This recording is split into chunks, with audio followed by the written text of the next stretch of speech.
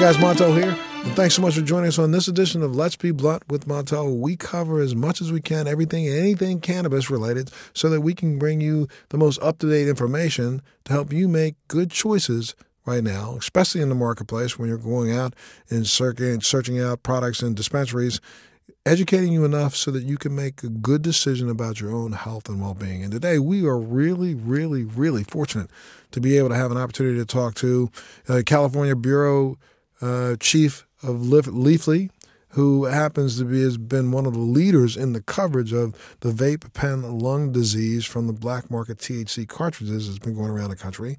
His name is Mr. David Downs, and David's here today. So, David, thank you so much for joining us today. Good morning, Montel.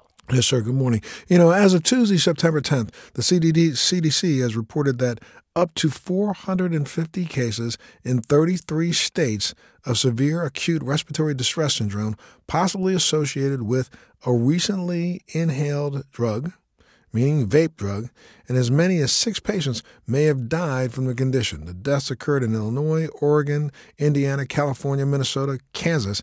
And here's what you need to know, and you need to know it today. So, David, thank you so much, first off, for putting out this article and updating us all on what is going on. Sure. I think a lot of people have known for a long time that they can't trust drugs, including cannabinoids like THC, that they necessarily purchase from the street. As much as they like to think most people have good intentions, you know, the profit motive, and cannabis is a $52 billion industry in California, can cause people to cut corners or just do things that are negligent and sometimes even criminally negligent. So we've known for a while that there's been an issue with contamination in the cannabis supply chain in the illicit market, whether it's been pesticides on plants or dirty edibles or residual solvent in vape carts or heavy metals. But those simmering issues have been brought to a boil by this outbreak of clusters of acute respiratory distress brought on by recently vaping.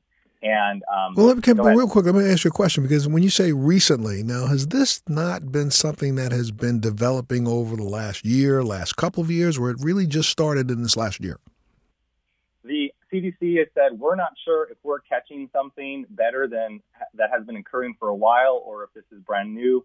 We do think that it started in April in the Midwest out of Wisconsin and Illinois in terms of this current syndrome. But now that all the health authorities in the country are looking for it, they're going to find it more often. As this doctor in Kings County said, we connected the dots here, but there's dots everywhere. And so now that we have really good syndromic surveillance and reporting, we expect, these cases to continue to rise and also some false positives to develop. And some of these later deaths that people were pretty old or older and they had existing medical illnesses, and it might not have been the vape might have tipped them over, but they weren't exactly like the first 3 cases, which were all juveniles in the Midwest. I mean, we should back up and say that, people have been vaping in this way for now close to 9 years. I mean, I can remember back in, 2011 and 2012, that vaping was something that I remember myself being introduced to back then, but not hearing anything now for 8 years is kind of crazy. Yeah. I remember being a medical patient in California in San Francisco and going to the Green Cross, and in the back of the office, they had carts for sale. And you're like, what are carts? And they're like, oh, they're vape cartridges and they're filled with oil. You're like, that's crazy. The vape device, the e-cigarette device, was patented in China, I think over 10 or 15 years ago. It's rapidly rose in popularity since then, along with its use in the illicit market for cannabis. And I think we have just gotten to the point where the market is so big and there's so many actors involved, and these long-standing issues with purity have hit a point where we have our first case of a real problem of contamination in this really advanced cannabis supply chain. Okay, now, and should we also make sure we make it clear that it's not just in the cannabis supply chain, it's also in the e-cigarette chain, nicotine chain, correct? Yeah, well, I mean, we saw it start with black market THC carts that were often stuck in a Juul battery. And so you have unsophisticated investigators in the Midwest and the East going, it's a Juul, it's nicotine. It's not necessarily nicotine. And these teenagers aren't honest with you. They'll say, I'm juuling, I'm vaping nicotine. And then if you press them on it and you're like, what were you really vaping? They admit that they're buying unlicensed pods and sticking them in a Juul battery. and a lot of those pods were filled with THC and other contaminants. We think there's about 50 to 60 million Juul cartridges per month in California or in America being filled with stuff that Juul didn't put in there. And so this is a real teachable moment that the whole e-cigarette space is not being regulated. The FDA doesn't plan on regulating it till 2022. And so when you're buying a quote-unquote Juul or a blue cigarette from a truck stop or a head shop, you can't be sure that what's in there is what the actual company Juul put in there. And especially if you're buying disposable pods on the street, that's doubly so a concern. And so we think this issue emanates out of the illicit market for THC, and it's being confused with nicotine use or overlapping with illicit use of nicotine or illicit, nicotine pod products. Like if you're a pen factory and you're doing great business making knockoff Juuls full of THC, it's pretty reasonable to diversify your sales line into also knockoff nicotine Juul pods as well. And if you start using some of these cutting agents, you might set yourself up for a problem. And that's what we're finding. It's that it's the cutting agent that people are using that's really where the true problem is. And what would you say right this minute to anybody who's listening? I mean, should you stop vaping if you're vaping? The FDA or the American Medical Association said Monday to stop vaping anything. The American Thoracic Society, they love your lungs. They've never said vaping was okay. Some of these older school additives, the traditional ones like propylene glycol, vegetable glycerin, they might be less harmful. Certainly they've been used in like inhalers, medical inhalers for a long time.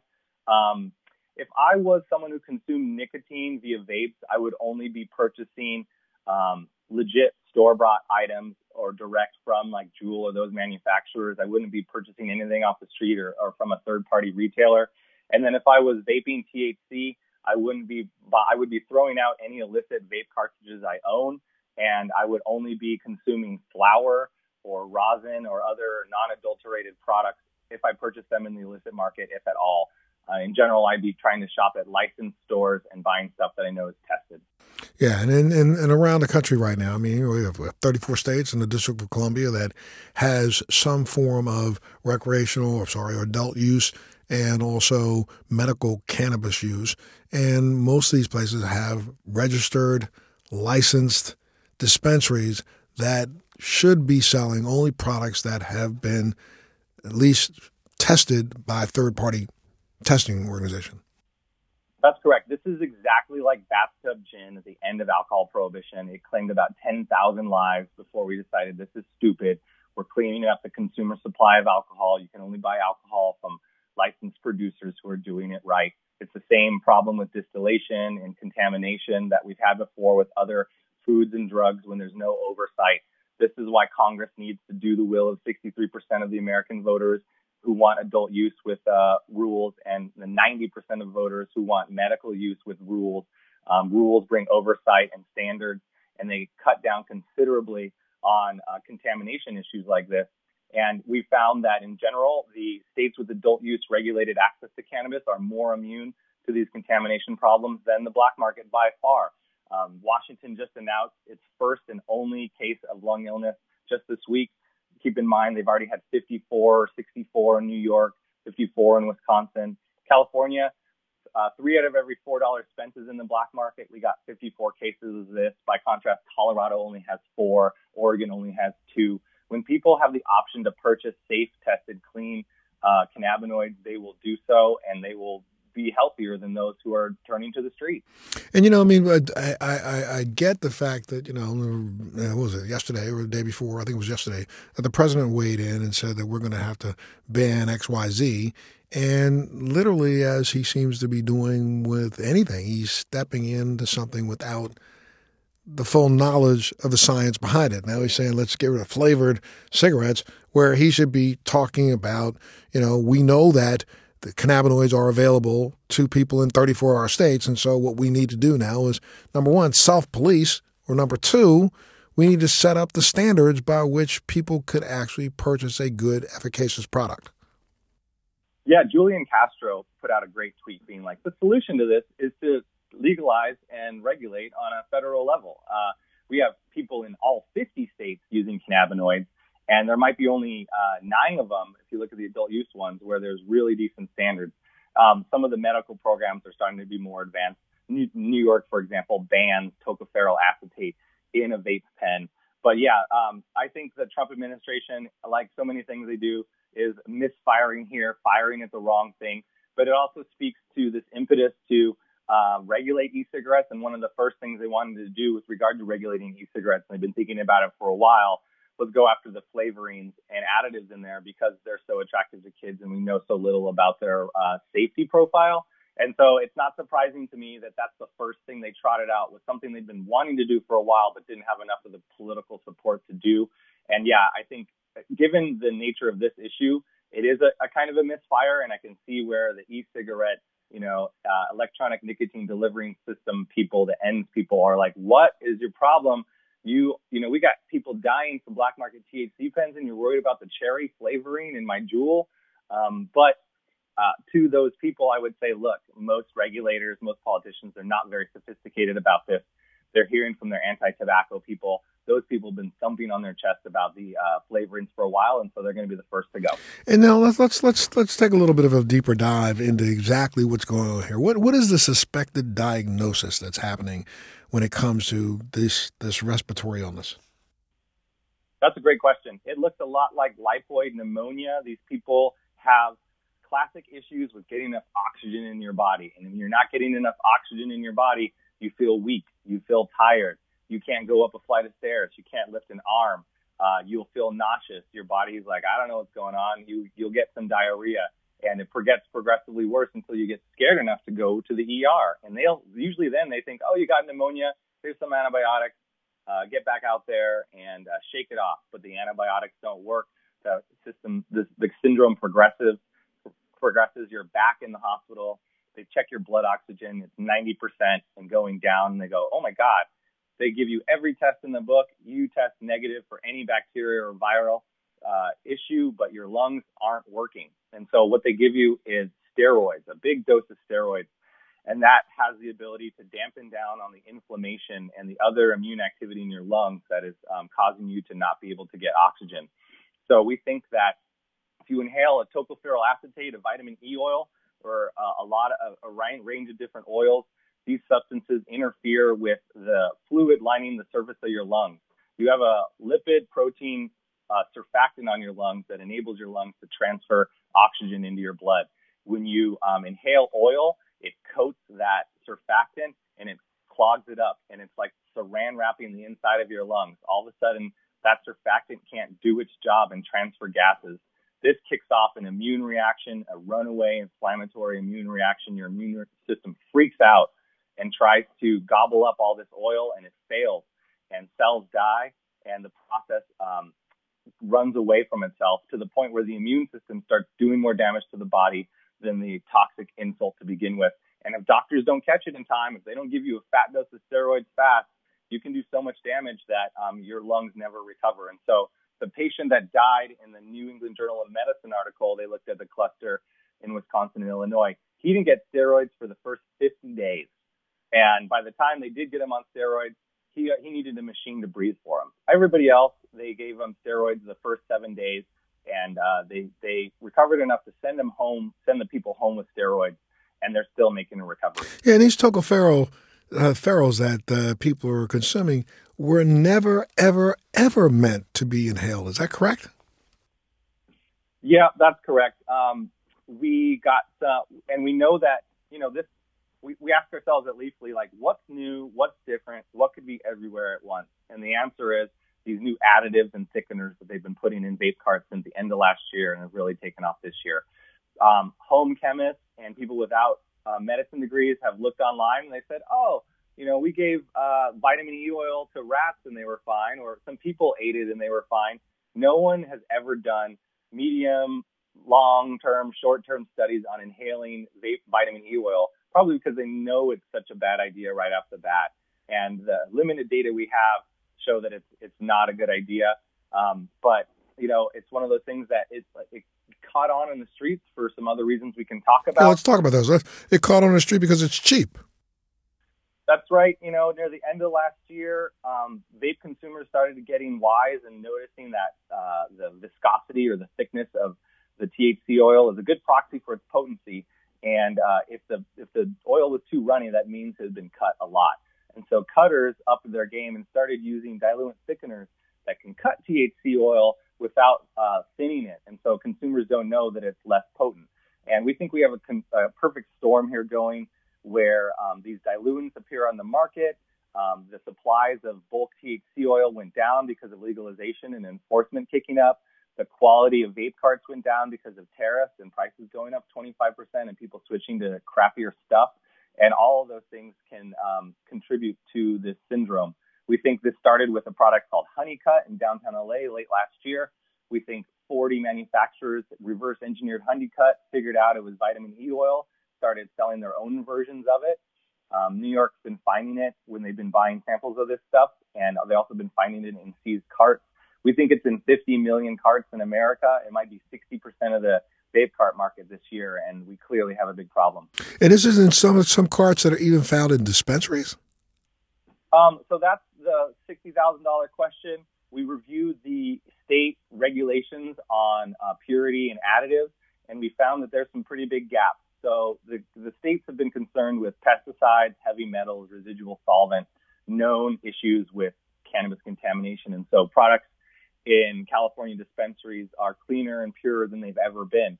But the issue with these additives is that world moves really fast. And so Colorado, Washington, Oregon, and California, to our knowledge, have no action limits or bans on additives that we know of, let alone some of these novel new ones like tocopherol acetate. We expect regulators to start revisiting those and probably changing the rules to ban them. Again, state legal markets with testing are a little bit immune, because if you cut a THC oil 90% with vitamin E oil and try to get it through testing, it's going to show up as a cart that's 10% potent. And nobody's buying a 10% cart at a legal store. They want to buy a 50 or 60% cart.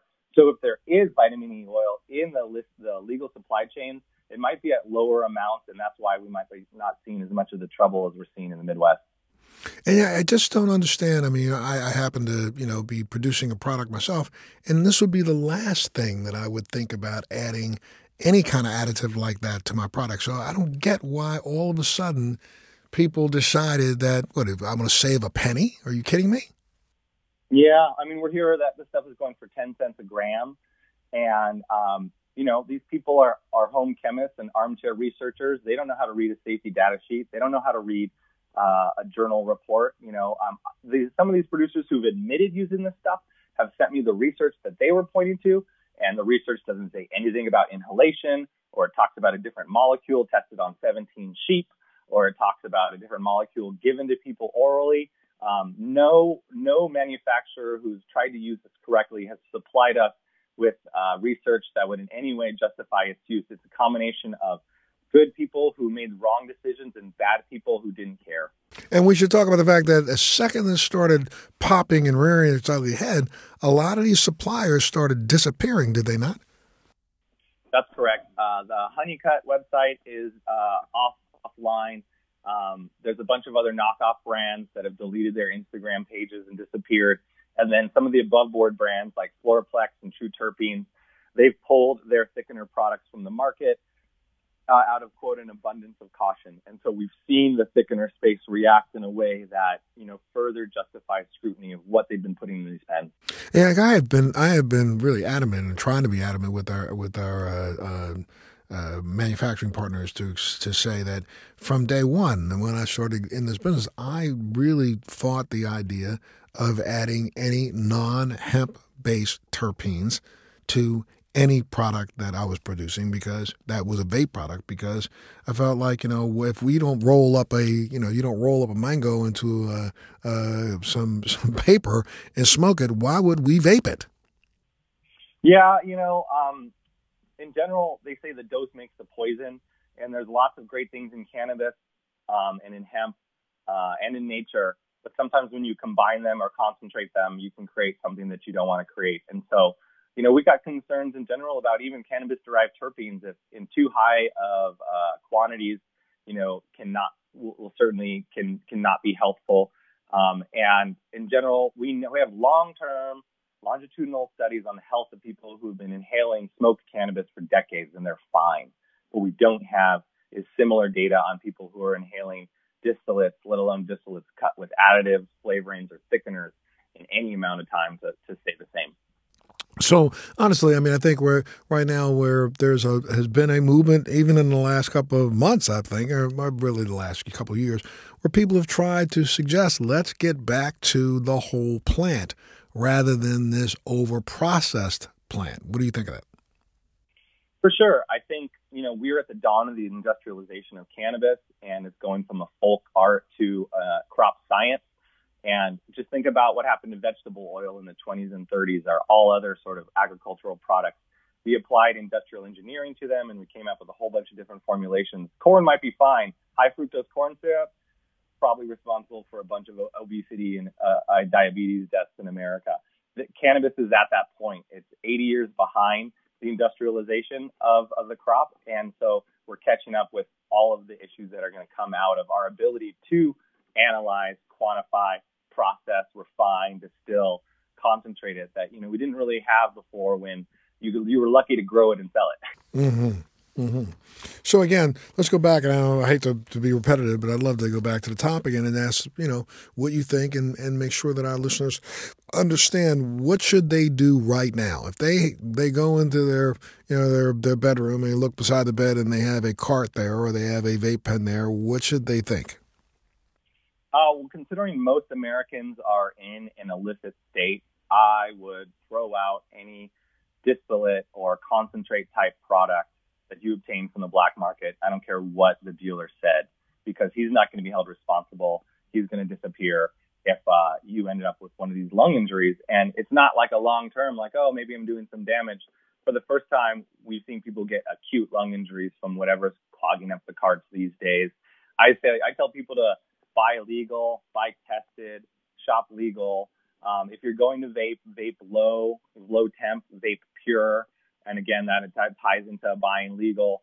And then, there's always stick to flowers. There's also rosin, which is non-additive, non-solvent based extract. If you need a stronger formulation, there's rosin, there's live rosin. And then there's all those other modalities that don't involve inhalation at all, whether it's edibles, topicals, transdermals,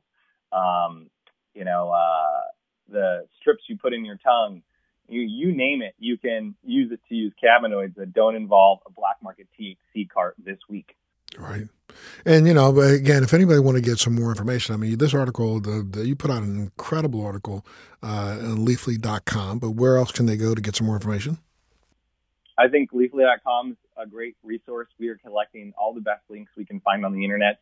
You'll find links to the CDC information, the FDA information, the New England Journal of Medicine article, some of these other reports. We can sort the wheat from the chaff over there and put forth the best available data we have. And, I'd remind people that this is not that strange. This is why we did the Harrison Narcotics Act in the 30s and the Pure Food and Drug Act.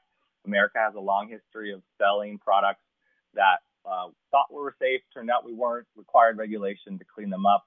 And I think we're hitting the tipping point with cannabis, and it would be a shame if it became about stopping legalization and stopping regulation and oversight, when in reality we really need to mash down on the gas and give people safer, tested alternatives to stuff they're going to do. And, just that comment though is kind of contrary to a lot of the people who consider themselves the purist in this industry, where they want no government oversight. But don't you think, and I really firmly believe that it is time, since this industry will not self-police and will not write standards for itself, it is time for us to partner with the federal government and form some sort of a regulatory commission that can help identify and help put out some guidelines and rules and information that'll help make us all better providers. Right. The states have been labs of democracy, and they've been on the forefront of quality assurance in the cannabinoid supply chain. They have a lot to learn from. The feds can mirror state standards and apply them nationally. And if you're a state and you want to opt out of legalization, that's fine. You don't have to have any stores or anything like that. You'll probably still have enforcement on the civil and the criminal side. But any states that do want to go forward should be able to do so with the knowledge of how to regulate this stuff and what the action limits are for contaminants and additives, so we get some kind of national parity. And again, like, this is about providing people safe avenue for what they've been doing for 60, 70 years, which is consuming cannabinoids. And we've been seeing these issues before, and now it just really reached a fever pitch. And it's about, I think that this industry needs to stop for a second and say, if we want this industry to continue to grow, it's time for us to step up to the plate and say, we're ready for some regulation. Yeah, even, a lot of them are saying that. And I would also make parallels to the wide open CBD space. We've seen people get CBD oil poisoning from synthetic cannabinoids or dextromethorphan or other ingredients that's supposed to be in there, because, again, everyone wants CBD and there's no national regulated outlet for it.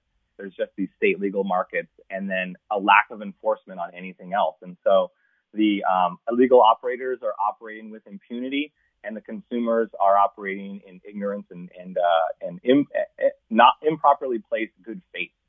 Right, absolutely. Folks, I got to tell you something. You've been listening to David Downs, who is the senior bureau chief in Los Angeles or in California for Leafly, and I can't thank you enough, sir, for literally leading the charge in this space. I mean, I think, it's time to have these kind of conversations and have them openly rather than hide like those the bad players who have been selling bad product. Yeah, I encourage everyone to call their local representative and get them on board and being like, this is what happens when there's inaction around something we need done. There's the criminal justice aspect and the social justice aspect, but man, there's nothing like hitting people in the stomach, and this makes people's stomach turn and hopefully makes them see the light about oversight and regulation for a popular activity. Absolutely. I can't thank you enough, David, for being on our podcast. So let's be blunt with Montel. And, I'd love to be able to reach out to you and have you back at some time when we can talk about more positive anytime, things. Montel. Absolutely, yeah, sure. I'm at your service. Absolutely. Well, thank you so much, my brother. And for all of you at home, I hope you can, if you didn't catch the beginning of this podcast, listen to it again. You can just hit rerun. I think there's some really important information that could save your life, save the lives of your friends.